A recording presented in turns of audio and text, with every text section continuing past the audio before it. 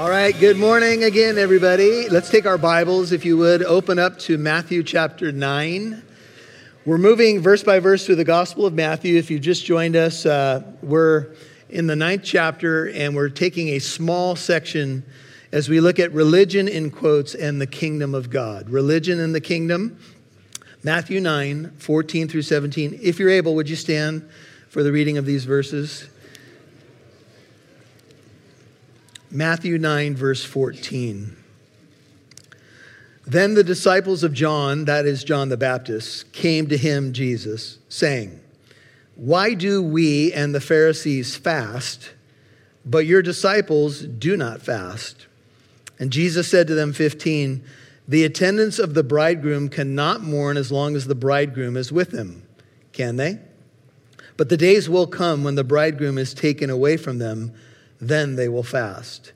No one puts a patch of unshrunk cloth on an old garment, for the patch pulls away from the garment and a worse tear results. Nor do men put new wine into old wineskins, otherwise the wineskins burst, and the wine pours out, and the wineskins are ruined. But they put new wine into fresh wineskins, and both are preserved."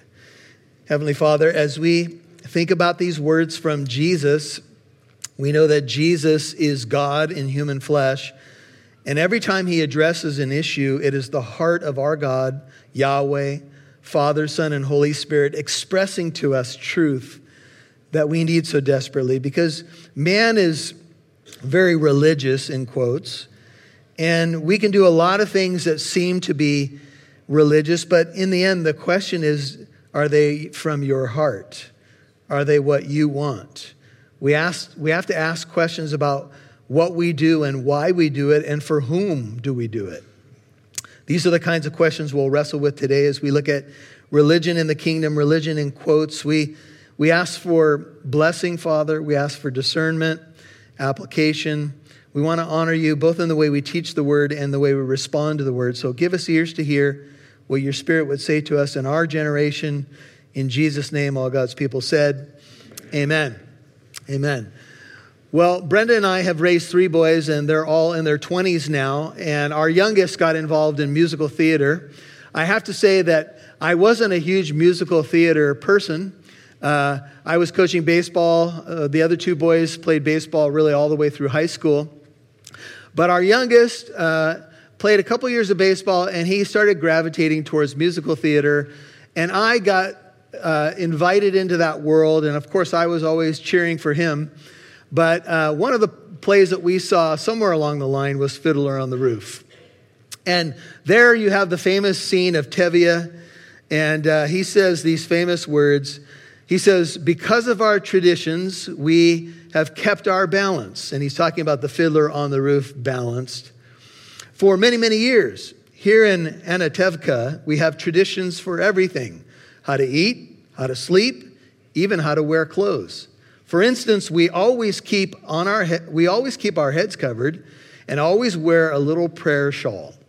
This shows our constant devotion to God. You may ask, how did this tradition start? I'll tell you, I don't know, but it's a tradition. Because of our traditions, everyone knows who he is and what God expects him to do." And then, of course, he says, "Tradition, tradition," and he starts doing that, which is about all I got, the waving of my arms. Thank you. I do parties for a small fee. No. And that sentiment was set in a Jewish community in the play, and it communicates something that's very true, and it's true across many spectrums. That there is tradition, and if you talk to someone in our culture today and they talk about an uncle that goes to church a lot outside of Easter and Christmas, they'll say, "My uncle's very religious." What do they mean by that? They mean probably that he keeps a set of rules that maybe they don't keep, and he attends church a little bit more often than major holidays. He's really religious. And that's the world's word for it. And this expresses itself all around the world. You know, atheism is not still even today a real major movement in the world. There's religions all over the world. We call them world religions. Sometimes they're known as cults. We have people who have belief systems in the occult. And we could even argue that atheism in and of itself is a religion. And so how do we as contemporary Christians who believe our Bibles navigate a world that can often express itself in religion? For example, I heard a pastor over the weekend, and he was talking about Jehovah's Witnesses, and there's many wonderful people in Jehovah's Witnesses. Many of them grew up in it. That's all they know. And he was saying that they have 161 rules for Jehovah's Witnesses. Here's a sampling. They cannot salute the flag. They cannot sing the national anthem. They do not celebrate birthdays. They do not celebrate Christmas. They cannot take a blood transfusion, which has cost many Jehovah's Witnesses their lives. And all because a governing body of men started by Charles Taze Russell in the late 1800s, and then a governing body out of New York, determines truth for this group of people. If you are interested, search rules for Jehovah's Witnesses, and you will see rule after rule after rule come up. And it's sad because what happens is the people end up in this box. In fact, if you want to be a dedicated Jehovah's Witness, you are supposed to give up to 70 hours a month in door-to-door witnessing just to make sure that you're okay with Jehovah. In fact, your baptism is only valid, I believe this is the formula, if you're baptized in the name of the Father, the Son, and God's holy organization, i.e., the Watchtower Bible and Tract Society. So that's just one example. Now, I grew up in an Italian Roman Catholic family, and we had a lot of tradition in the Catholic Church, and there's, I want to say up front, a lot of wonderful believers in the Roman Catholic Church. But I believe I can speak to this having grown up in it. One example is we didn't eat meat on Fridays. If you ask the average Catholic when I was growing up why we didn't eat meat on Fridays, we only ate fish, the average Catholic couldn't tell you why. I'll tell you why. It was supposed to lead up to the weekend and be an expression of your penance going into Sunday worship. But most Catholics didn't know why they were doing that, but it was a tradition, and there's nothing in the Bible that says eat fish instead of meat on Fridays. But if you bit into a sandwich other than a fish sandwich on a Friday, you might feel condemned. Oh no, I just ate bologna. And you should not eat bologna for many other reasons, but we won't get into that.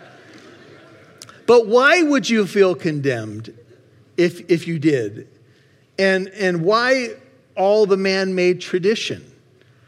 There's a lot of recovering Roman Catholics, but there's people recovering from all kinds of man-made religion. And even after walking with the Lord 30 plus years, for me personally, I can tell you that sometimes even those man-made traditions kind of can come back into my mind.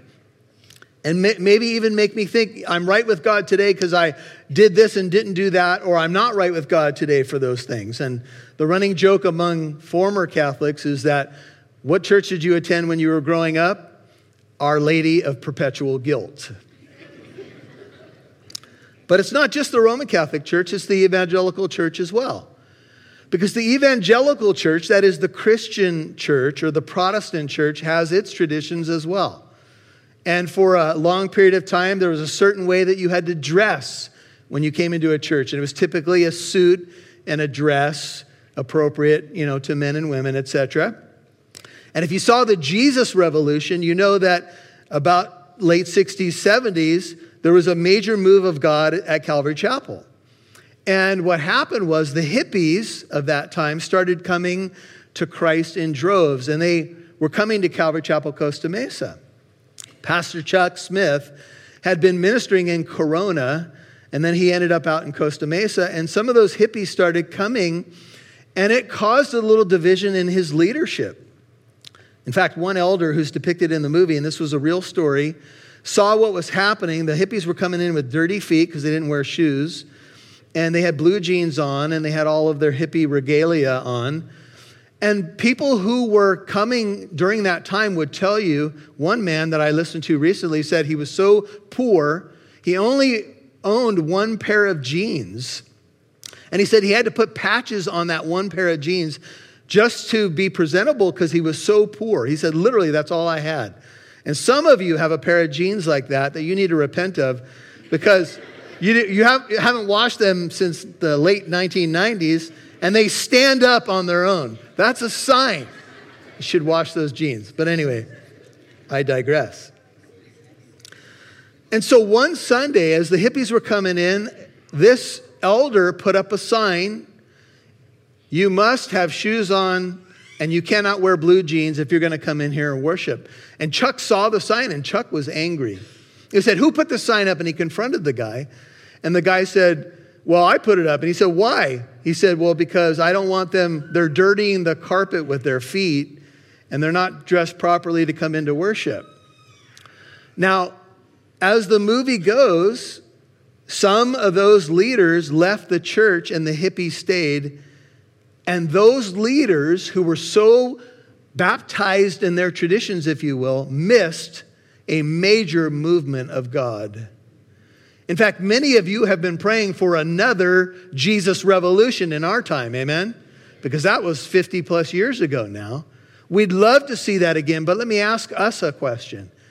Would we be flexible enough if the expression of the people searching looked a little different in our day? And some social barriers were crossed, and we had to bend and flex. I'm not talking about on essential doctrine here, because we die on those hills. I'm talking about things that maybe we have elevated to the point of tradition that are not God's heart at all. So this is what we're dealing with as we deal with some of these issues. Whose rules? Who do we worship? Where does it come from and why? One writer says, Jesus' ministry, his teachings, miracles, and outreach to outcasts was not only an expression of God's heart of compassion, but a critique of Pharisaical religion. Jesus will use illustrations like old clothing and old and new wineskins and new wine to represent Judaism, both teachings in the Torah that are fulfilled in Christ, that is the temple, the sacrificial system. The book of Hebrews chapter 8 says that the new covenant has supplanted the old so that the old is obsolete. Let me be careful how I say this. I don't think that Jesus is saying you can't celebrate the Passover and the full meaning of that. I don't think he's saying that. He's saying this. If you go back to the shadows that have been fulfilled by the Messiah, the book of Hebrews is all about early group of Jewish Christians being tempted to go back to the sacrificial system in the temple.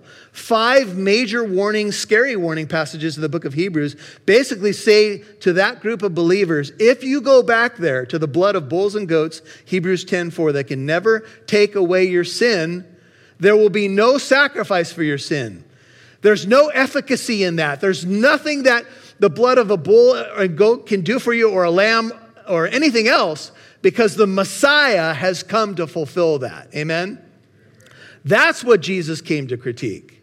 He came to critique the system that has been now fulfilled by the new covenant. Hence, the new and old wineskins, the new clothing and the old clothing, etc. But it starts off here with a question, the third in the chapter so far. Then, 14, Matthew 9. The disciples of John, that's John the Baptist, came to Jesus saying, why do we and the Pharisees fast, but your disciples, and implied as you and your disciples since you lead them, do not fast? Now we see 3 religious groups in the verses leading up to this. Look at your Bible with me. In verse 3, we see the scribes. Jesus told a paralytic, your sins are forgiven. And some of the scribes, religious group number 1, said to themselves, this fellow blasphemes. And Jesus, knowing their thoughts, how inconvenient for them, said, why are you thinking evil in your hearts? And then, of course, he heals the paralytic. We've already studied that together. The second group, we have the scribes in verse 3. We have the Pharisees in verse 11. Jesus has called Matthew from the tax collector's booth, Matthew 9:9. He would be a hated man in his generation. He was probably collecting from fishermen. And Jesus called him. And Matthew was so excited about following the Lord, he threw a dinner party. Remember? At his home. It was an IRS dinner party. Remember that from last week? something you really want to go to. So Jesus is there reclining in this home. Everybody's having a good time, eating and drinking. And outside, peering into the windows, are the Pharisees. And look what they say. They say, when the Pharisees saw this 11, they said to his disciples, probably finding the nearest one to bend their ear, "Why is your teacher eating with tax gatherers and sinners?" Now, second group, second question. Jesus will go on to say, verse 12, it's not the healthy who need a doctor, it's the sick, and that God is a God of compassion. That's verse 13. I did not come to call the righteous, but sinners. Praise God that he reached down into my mess and called me out of that. And then the third group is identified as the disciples of John. That's verse 14. That's John the Baptist. These are early Baptists. It's kind of a joke. And do you know how you could identify them? They had camel's hair suits on, and they were holding boxes of Honey Nut, locust, and wild honey cereal. But they couldn't eat it because they were fasting. Now, what we learned from an extra biblical source and Luke 18, verse 12, if you're taking notes, is that the Pharisees fasted twice a week on Mondays and Thursdays. And there's nothing in the Bible that mandated that fast. In fact, there's only one holy day, one feast in the 7 feasts of Israel in the Old Testament that required a fast. It was a one-day fast, and it was on Yom Kippur, or what we know as the Day of Atonement. Outside of that, there is absolutely no required fast in the entire Bible. Yet, the Pharisees fasted on Mondays and Thursdays. Some scholars say they fasted only during daylight hours. Perhaps it was a 24-hour fast on Mondays and Thursdays. The setting of the question is Matthew's house, the party going on. From what we can tell, the party's still the setting. People eating and drinking, Jesus and his disciples, and people are probably fasting at the moment. The Pharisees and the disciples of John. And they look in and they're like,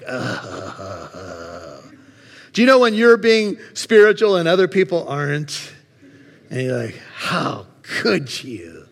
Eating and drinking. Look at him. Look at what he's eating over there. Don't even take another bite. Now, why? Why would there be a guilt complex? Why would they have an issue? Because they had a man-made tradition of fasting twice a week. And their tummies were a little rumbly. And they were, have you heard this word before? Hangry. Have you heard that? Hangry. Combination of hungry and angry. Right? And they were peering in with the judgmental eye. How dare them? This is a fast day and they're feasting. Warren Wiersbe said, the Christian life should not be a funeral. It should be a feast. Amen? Now, there's going to be times, of course, when we mourn and stuff like that. But look, we're in the kingdom. We're forgiven people. So we need to have the joy of the Lord. And Jesus had the oil of joy more than his companions, Hebrews 1, verse 9. So the question from disciples of John the Baptist, why? Now, the Pharisees and the disciples of John were no friends. They weren't chummy. In fact, when the Pharisees came where John was baptizing, John called them a brood of vipers. That's not politically correct language, by the way. Basically, you generation of slimy snakes, who warned you to flee from the wrath to come? So if the Pharisees and disciples of John are getting together on something, you know that this is probably something important to them. And the issue is all about fasting. Religious groups have a lot of rules. And a lot of rules have emerged in church history. In fact, some people thought, in order to take my faith seriously, I got to live in a monastery, wear a robe, and kind of just be like a monk. Some took a vow of celibacy, even though they didn't have the gift of singleness and celibacy, and so suffered their whole lives, thinking that they were pleasing to God by not being married, and that was a man-made rule. There's nothing in the Bible that argues for that. It argues it as an option if you have the spiritual gift. And so people did that because they would think, I'm taking my faith seriously now. There's a story of a monk who did this, and he took a vow of silence. He could only speak a couple words once a year. Can you imagine that? So first year went by, and they said, what do you have to say? And he said, bed hard. Okay, they wrote that down. Another year goes by, now he can speak again, and he says, food cold. Well, by the time the third year came, he was disgusted and he was done. And they said, what do you want to share? And he goes, I'm done. I'm over. I can't do this anymore. And they go, no wonder. You've been complaining ever since you got here.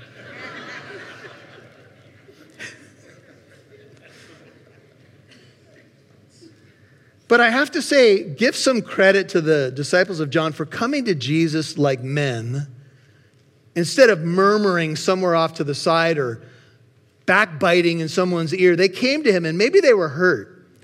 Maybe they were a little confused, like, okay, why is it that you are always with these people and you always seem to be eating and drinking, and we're over here suffering because we're serious about our faith in God? And the question is that what makes you serious? Here's a further question. Why are there still disciples of John the Baptist?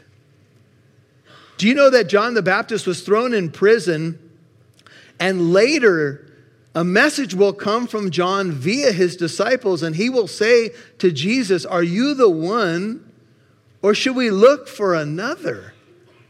And I wonder if John, languishing in prison, may have concluded that perhaps Jesus wasn't the Messiah because of stuff like this. Because John lived a very ascetic life. Only ate locusts and wild honey, wore a camel's hair garment, called his generation to repentance. But then we know John pointed people to Jesus. So how do we navigate things like this? What's going on?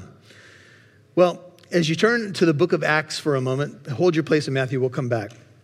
I want you to turn to Acts chapter 9, first of all, and I want to say something about the new wine and the new covenant. Our ultimate truth tests, Acts chapter 9, are what the New Testament says. Now, there are people in our culture who say, if Jesus didn't address something, then basically all bets are off and you can kind of do what you want to do in this area because Jesus didn't specifically address this. Now, I want to say that the Bible says that all scripture is inspired by God and is profitable. Literally, the language is breathed out by God. And since Jesus is God, all scripture is from Jesus. But I want you to see something in Acts chapter 9, and then we'll move to this question of the disciples of John. Look at verse 15. Ananias has been spoken to by the Lord Jesus to go and pray for Saul. Saul's a brand new convert, and he's being instructed to go lay hands on him and pray for him. And Ananias has questions like, Lord, don't you know who this guy is? He's destroying your church. And Jesus shares these words, Acts 9:15. The Lord said to Ananias, go, for he, that's Saul who becomes Paul, is a chosen instrument of mine to bear my name before the Gentiles and kings and the sons of Israel. For I will show him how much he must suffer for my name's sake. Now, the New Testament Pauline corpus, what that means is all the letters that Paul wrote in the New Testament. Romans, 1st and 2nd Corinthians, Galatians, Ephesians, Philippians, Colossians, the Thessalonian letters, the letters to Titus and Timothy, we call them the pastoral epistles, are from the pen of Saul, who is Jesus's chosen instrument. Are you with me? We have a culture war going on right now.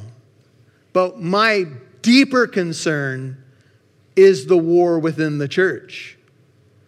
Because many professing evangelical leaders are saying, well, if Jesus never addressed A, B, and C, then it doesn't matter. You need to see that Paul's pen is an instrument of the Lord Jesus Christ. So that what Paul wrote is divine truth from the heart of Christ.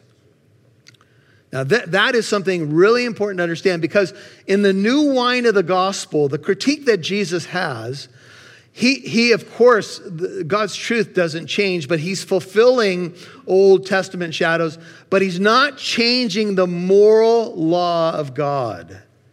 He fulfills the Torah, the sacrificial system, if you will, but Jesus has all the heart of God does not change, and it's just fulfilled. I hope you get my point.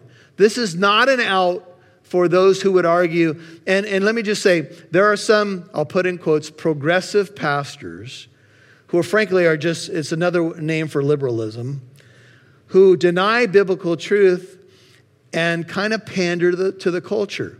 Now, I just want to say this with as much compassion as I can muster up. The issue is not name calling or anything like that. The issue is truth. Because Jesus said truth would set you free. I shared a quote on Wednesday night. I stole it from somebody else. He put it this way. If you go with the spirit of the age, he said, if you marry the spirit of the age, you will be a constant widower. In Matthew 11, Jesus says, John the Baptist did not eat or drink. He lived a life of the Nazirite vow, and you said he has a demon. This is in Matthew 11. The Son of Man came eating and drinking, participated in the world, if you will, or reached out and crossed some of those social boundaries. And you say he's a gluttonous and a winebibber. But wisdom is vindicated by her deeds. Here's what Jesus is saying. You're darned if you do, and darned if you don't. And this is true in the religious circles, at least of that day as well. Let me give you one example, and I'll move on from it. In our cultural wars right now, Target's at the center of much of what's going on, right? Their displays and so forth. And I think you guys know what's going on. So there was some pressure from parents and more conservative people, and some of the stores moved the displays to the back of the store. Well, the people on the other side in favor of the displays got mad at Target. And so they started boycotting Target, and the conservative groups were already boycotting Target, and they were getting it from both directions. So I heard an interview, and this guy said this, and you need to hear this for your own just insight into this issue. This guy said that behind all publicly traded companies, behind Wall Street, is a group of elites that are very influential, and they have a grading system for all publicly traded companies. And you have to hit a minimum requirement in what they call diversity and inclusion kind of stuff to hit the minimum score to please those guys.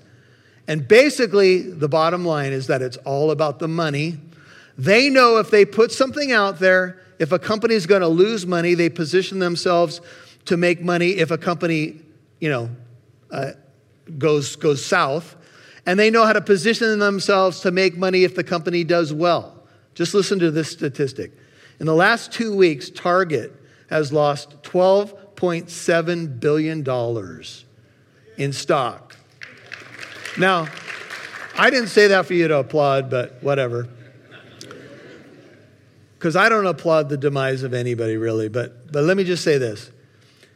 But do you see what's happened is perhaps for some, why do you start a business? Well, you may want to have a positive influence on society, but you start a business to make money. So there's something else going on here, right? And whenever you're in doubt, follow the money. There's something else going on, and there's scoring going on. But the people behind it, please hear me. The individuals caught up in the debates on both sides and in between are the collateral damage. They could care less about you because you are just a means to their end. Now, I'm not saying there's not some middle ground here. All I'm saying is this. When you follow the money, these people don't care who they step on as long as they can position themselves to serve the God of Mammon. You need to understand that. Because man is fickle and man will move on from you without giving it a second thought. They could care less. Now, Jesus cares. And obviously, he's crossed all these social boundaries. Move over to Acts 18 for a second, a little bit further to your right. Because he cares. And I want to say this to every Christian hearing my voice. If we lead only with everybody's doing everything wrong, and we don't lead with the good news of the gospel and the compassion of God, we got it wrong. What were you saved from? Oh, your sins may look different, but aren't you glad that a messenger of Christ, an ambassador of the gospel, maybe somebody on the radio, podcast, television, preached hope to you to pull you out of the mire of your sin? I'm sure glad, because I had created a mess for myself. And the gospel reached into my mess, and Jesus washed me in his blood. If the church loses sight of the leading with the gospel, we're in trouble. Now, yes, we've got to try to speak to our culture, but I think it's got to start here in the church where we say, look, let's get truth right. We can speak the truth in love. Now, I want to just address these disciples of John just for a second. Look at Acts 18:24. Now, a certain Jew named Apollos, an Alexandrian by birth, Acts 18:24, an eloquent man came to Ephesus, and he was mighty in the scriptures. This man had been instructed in the way of the Lord. Being fervent in spirit, he was speaking and teaching accurately the things concerning Jesus. But notice, being acquainted only with the baptism of John. And he began to speak out boldly in the synagogue. But when Priscilla and Aquila heard him, they took him aside and explained to him the way of God more accurately. My point is this. Some people that day had only heard the baptism of John. They needed more information about the full gospel of Christ. And Priscilla and Aquila were there to explain. Look at Acts 19, verse 1. It came about that while Apollos was at Corinth, Paul, having passed through the upper country, came to Ephesus and found some disciples. He said to them, "Did you receive the Holy Spirit when you believed?" They said to him, "No, we have not even heard whether there was a Holy Spirit." He said, "Into what then were you baptized?" And they said, "Into John's baptism." And Paul said, "John baptized with the baptism of repentance, telling the people to believe in him who was coming after him, that is, in Jesus. And when they heard this, they were baptized in the name of the Lord Jesus. And when Paul had laid his hands upon them, the Holy Spirit came on them, and they began speaking with tongues or other languages and prophesying. There were in all, interestingly enough, about 12 men. And he entered the synagogue, Paul did, and continued speaking out boldly for 3 months, reasoning and persuading them about the kingdom of God. That's our theme through Matthew. But when some were becoming hardened and disobedient, speaking evil of the way, that's Christianity, before the multitude, he withdrew from them and took away the disciples, probably these that he had ministered to or witnessed to, reasoning daily in the school of Tyrannus. This took place for 2 years, so that all who lived in Asia heard the word of the Lord, both Jews and Greeks. Back to Matthew chapter 9. Here's my point. Along the way, there were people who had heard part of the truth. And part of our job, when we're speaking to people who profess to be Christians or maybe are interested in the things of God, is to patiently share truth in love. Right? That's what 2 Timothy 2 says. We need to be patient with people.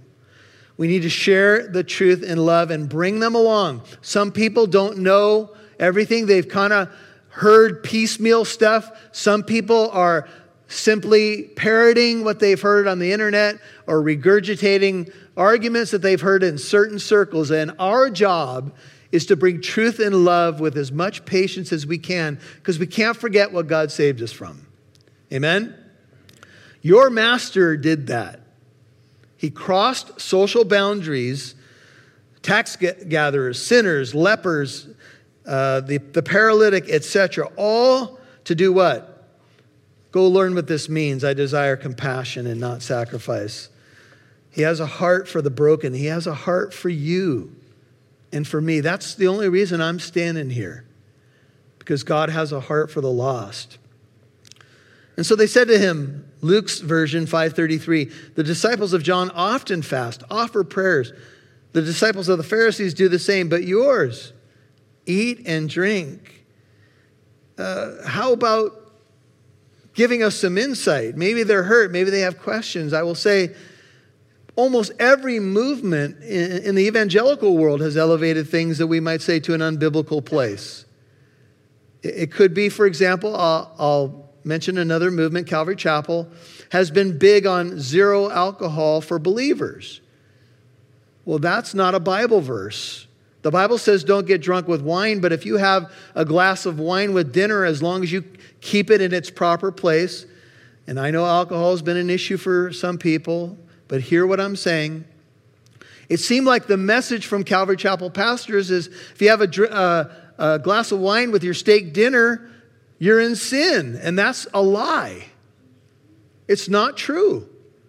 And that's elevating a man-made tradition. Now, there might be reasons why some of you would abstain from that. If you have weaknesses in that area or you're going to stumble somebody. We all know those things. But when we start taking man's things above God's word, we're in trouble. Jesus' response 15 will move quickly. Jesus said to them, the attendants of the bridegroom, Matthew 9:15, cannot mourn as long as the bridegroom is with them. Can they? Jesus is so brilliant, answering a question with a question. But the days will come when the bridegroom is taken away from them, and then they will fast. He doesn't say they ought to fast when this happens, or they must fast, but they will fast. I'll come back to that. Jesus compares himself to a groom in a wedding. He calls himself the bridegroom. When you go to a wedding, we're about to have a wedding in our family in the next couple of weeks, and when we go there, I will not be fasting. I am going to eat cake in the name of Jesus. And I believe I will be on solid ground. And when we go to a wedding, we don't go there mourning. We don't go there saying, oh, no, I can't have a piece of cake. I'm fasting today. It's Thursday. No. You celebrate appropriate to the occasion, obviously within biblical bounds. But if we start being wet blankets everywhere we go, we look like we're the mourning, members of the body. Who's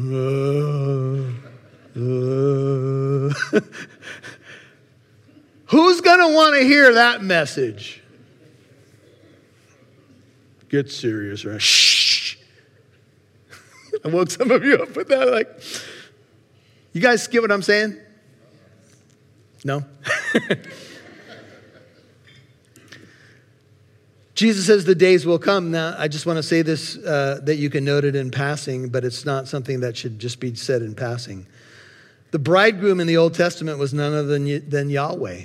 Jesus is making another argument that he is God. Listen to these verses. Isaiah 54:5. For your husband is your maker, whose name is the Lord of hosts, and your Redeemer is the Holy One of Israel, who's called the God of all the earth. Isaiah 54:5. Hosea 2:16 says, in that day, declares the Lord, you will call me my husband, and no longer will you call me my master. Hosea 2:16. Jesus once again is saying, I am Yahweh. Using the bridegroom imagery from the Old Testament, making it clear that he is God. The bridegroom has come. God is here. Do we mourn or do we rejoice? Now, when the bridegroom is taken away, then they will fast. What does that mean? It means perhaps the crucifixion of Jesus, his burial, when they were mourning during those dark hours. Some believe it could include the ascension of Christ, and that we're in that history where fasting would be appropriate. You ask, should we fast? My answer, if you want to. How long should I fast? A meal? If you want to. 2 meals? If you want to. 3 days? If you want to. You all know Jesus fasted for 40 days and 40 nights, right? He wasn't slacking in this area. But you fast if you're led by the Holy Spirit, and you do it because it is Spirit-led. Isaiah 58 says, if on the day of your fast you're hangry, loose translation, and you're brawling with your brothers and sisters on the day, yeah, but I'm fasting. Yeah, I just slugged them in the face, but I'm fasting. It's meaningless. If you're fasting because someone pressured you into it, or some tradition or religion pressured you into it, and we all know there's religions that say during this season, you must fast. Why? Because it puts you in better standing with God. Who says? Show me the verse. Well, it's a tradition. Tradition? I'm not concerned about those kinds of things. I'm concerned about pleasing my king as a citizen of the kingdom of God. Amen? And I think a lot of us are still in recovery regarding some of these things. All right? So let's just see Jesus' illustrations now, and we're done. But no one puts a patch of unshrunk cloth on an old garment, for the patch pulls away from the garment, and a worse tear results. So you have an older garment, you've washed and dried it a number of times. You don't take a newer piece of cloth and try to patch things, because then it'll shrink, and the hole will get worse, and it'll pull away. Nor do men, 17, put new wine into old wineskins. Key words are new and old, because he is drawing the analogy to the new and old covenant. Otherwise, the wineskins burst. Now, my understanding is they would put wine in the ancient world into a goat skin bag. That's the image that we have up here for you. And new wine would go into a new wineskin, a goat skin bag, and that bag would flex with the fermentation of the wine. Wine is in one sense alive. It has properties in it that cause it to expand. And so as it ferments, the bag moves with the fermentation process and it can expand with it. But if you had an old bag, let's say you used it a number of times, and now it's brittle and old, it's an old bag, and you try to put the new wine in there, what's going to happen to that old bag? It's going to burst. I hate to burst your bubble. But here's the thing. Jesus is saying the new covenant has come. God is doing a new thing. Therefore, you must flex with it.